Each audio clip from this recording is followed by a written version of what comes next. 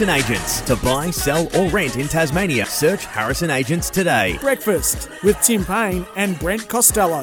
So Hunter got it to Salem. Salem, left foot kick, snap around the body. He finds Brayshaw in the helmet. Back now to Hunter. He's got some time here to go. It's right to the paint of 50, in fact. Zeebel's there for North Melbourne. But out the back, though, I think it was Neil Bullen. Found Roy in it, and now Pickett does what he does best. Cozzy Pickett, that's an unbelievable finish. And Melbourne get the first of the afternoon here at Plumstead Arena. That's the dulcet tones of Brent Costello. Just cut my own audio up this morning, Tim, and sent that through. No, I didn't really. Hammers picked that out, or Lynx picked it out back in the studio. That sounded good. Thank you. Sounded good. Well done. Thank you. I was actually wondering when I saw that audio coming up, I was wondering if we were going to go with a bit of Brent. I like how we promote our own here, Hammer. Nicely That was done. the first goal of the day yesterday. It was a cracking start for North Melbourne in that game. They were all over them, all over Melbourne early. But Up until when? Till half time. Yeah. Just before half time, they started coming, the D's, and just What changed? trailed. Just the class, I think. And Just too good.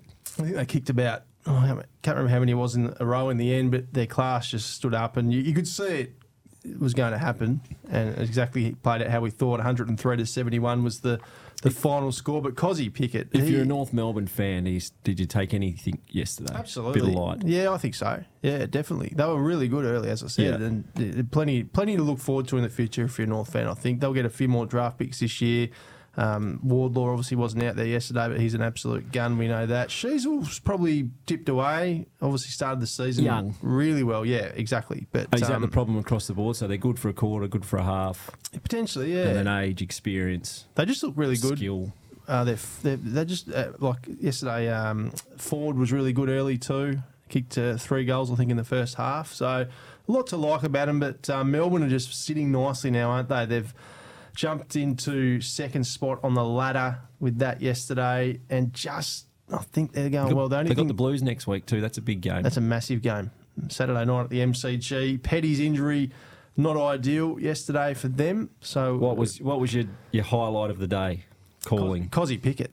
He On kicked fire. two goal of the year contenders, basically, one at each end, and it was just awesome. Yeah. He's so exciting. And they've locked him away, haven't they, for a few years? Yeah, they have. He's a Melbourne boy for a long time now. I guess the other big news out of the weekend, Timmy, was Nick Dacos has just turned the comp on its head. Hasn't it just? With that news, 6 weeks he will miss. Scans on his knee revealed a hairline fracture in the lateral tibial plateau of his right knee joint.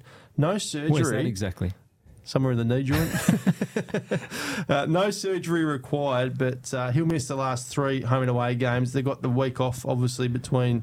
Well, they've got top spot locked up, don't they, really? Couple of games yeah, clear. like Port lost on the weekend. Yeah, there's still 2 games clear. Geelong this week. I think they've got Essendon in the last round. Yep. They must I'll have beat someone them. else in there too. We'll get to that. But what is it? I mean, he's dipped back to 3rd in favouritism for the Brownlow now, Dacos. It was his to lose. He could be so far out in front, though. That's right. And Bontempelli and Petrarca are the 2 that could chase him down. But Yeah.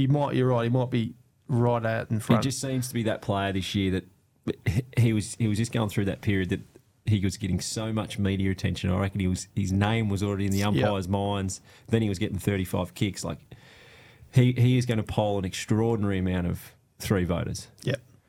Now, the SEN Tassie Breakfast Cup was played on Saturday. Sorry, one more thing, crowd.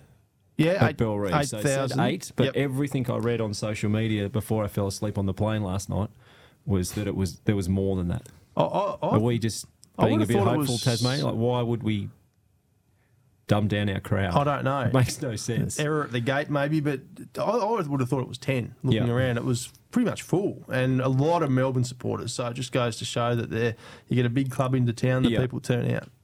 Yeah, So- no, I don't disagree with that, but I Yep. find it interesting that there was a number of people who said at least 10. Yeah, I was I mean, surprised. to miss 2,000 people, It's a lot. It's not just 2 or 3 sneaking in or jumping over the back fence down at Derwent Street, is it? That's not exactly right. Now, as I mentioned, the SEN Tassie Breakfast Cup between our 2 teams, West Coast and Essendon. It was the perfect result for me, Tim. I was barracking for a loss. I know that sounds bad, but I didn't want to win that game. I did. Yeah, I you desperately did. did, because we can still play finals, and I'd love to just support a team that played in the finals every now and then. But however, given what we served up It was on terrible. Saturday, oh my God. Wasn't good. I was actually, Jared Denton was in Adelaide with me. He's another, obviously, former Tassie cricketer and Bombers supporter. And I said, if we lose this, I'm done. I was getting straight on the Tassie jumper. Geez, you were quick to get back to my... Yeah, that's the great Glenn Hughes who's just walked past the studio. Come on in, Glennie. What are you doing up this early? There you go. Another former Tasmanian cricketer. We're everywhere this morning. Superstar. Yeah, absolutely. But, that was a game of footy that wasn't... If you sat there and watched that for the first time as an AFL football fan, I'm not sure you're going back for a second bite of it. A real arrogant tweet back to me, though, when I said, we can't, can we? And you said, no, you can't. Okay. And then you nearly did. No, you said that after the siren. Oh, I wasn't watching. Oh. It was after. I thought you were being smart. But, yeah, look, a few problems for Essendon to work out. But, yeah, am I a bad supporter for not wanting to win that game? I felt bad, but why would you want to give up the number one pick when we could possibly get Harley Reid or split it up for 2 early picks? Yeah. That was the perfect result, a 1 point loss. I was pretty sure at one stage late the runner was run out and said, boys, what are we doing? I reckon Simo would have wanted the win, but I'm not sure about the list manager. I don't think he does. I do not think he does. Anything else grab your attention over the weekend? Did. Brendan Gale won't be going to the AFL. And it's interesting reading Caroline Wilson's article. He keeps getting really strongly linked to the Tasmanian job. So he'll stay at Richmond next year for 1 more year. And then the door's open, is it? I assume so. And the thing and is... he's close to Grant O'Brien, isn't he? They're both from Penguin. Is that as they're not mates? Not or sure. Don't know each other well? Not sure. Or, you'd think that... I mean, he'd be an amazing get, but how early is he going to come down here? That's the thing. How early do you need a CEO in the role? I don't know. But maybe if he's the first CEO that we put on, the first AFL CEO, or do you put one on for a couple of years to build it out and then bring a big man? That's like what's got to be worked out with a timeline, I suppose. How soon are we going to be in the competition? That's what we don't know. 2028, and he's doing 1 more year at Richmond. He's then coming down for what? 2, maybe 3 before actually playing an AFL game. I don't think the timing quite works out. No, unless he does it from Melbourne. The first year or 2. Well, what would we need him here for to set up a VFL team? I mean, there'll be a lot that go into it. There'll be a lot of groundwork, and you'd want the absolute best doing it. But I just think someone at his level, maybe he just sees the project and says, I'll come down after next year and I'm going to do 5 years. The thing is, if he is leaving Richmond after next year and he does come in, doesn't do the Tassie job, what's he do as well? Wonder what's in the pipeline for him. He could have a year off. Could have a year off, I suppose. Yeah. Refresh. Or have half a year like Dimmer did. Yeah, true. And maybe he's going to the Gold Coast as well. Let us know your thoughts on the Kia Tassie open line, 1300 42 15 33. Hobart Kia, movement that inspires. Text us as well, 0437 552 535. They've been coming through thick and fast. Just recapping, if you just joined the show, Tim Payne with the bombshell, which was backed up on the Kia text line this morning, that he believes... What were your words again, Tim? I don't believe... Okay, you've Stop putting words in my mouth, Brett. You know better than that. You've repeated the news and that you received twice. Twice. The English didn't want to have a beer with them, with the Aussies. 2 people in 24 hours. A little Paney bomb sting Hammer. Can we organise that?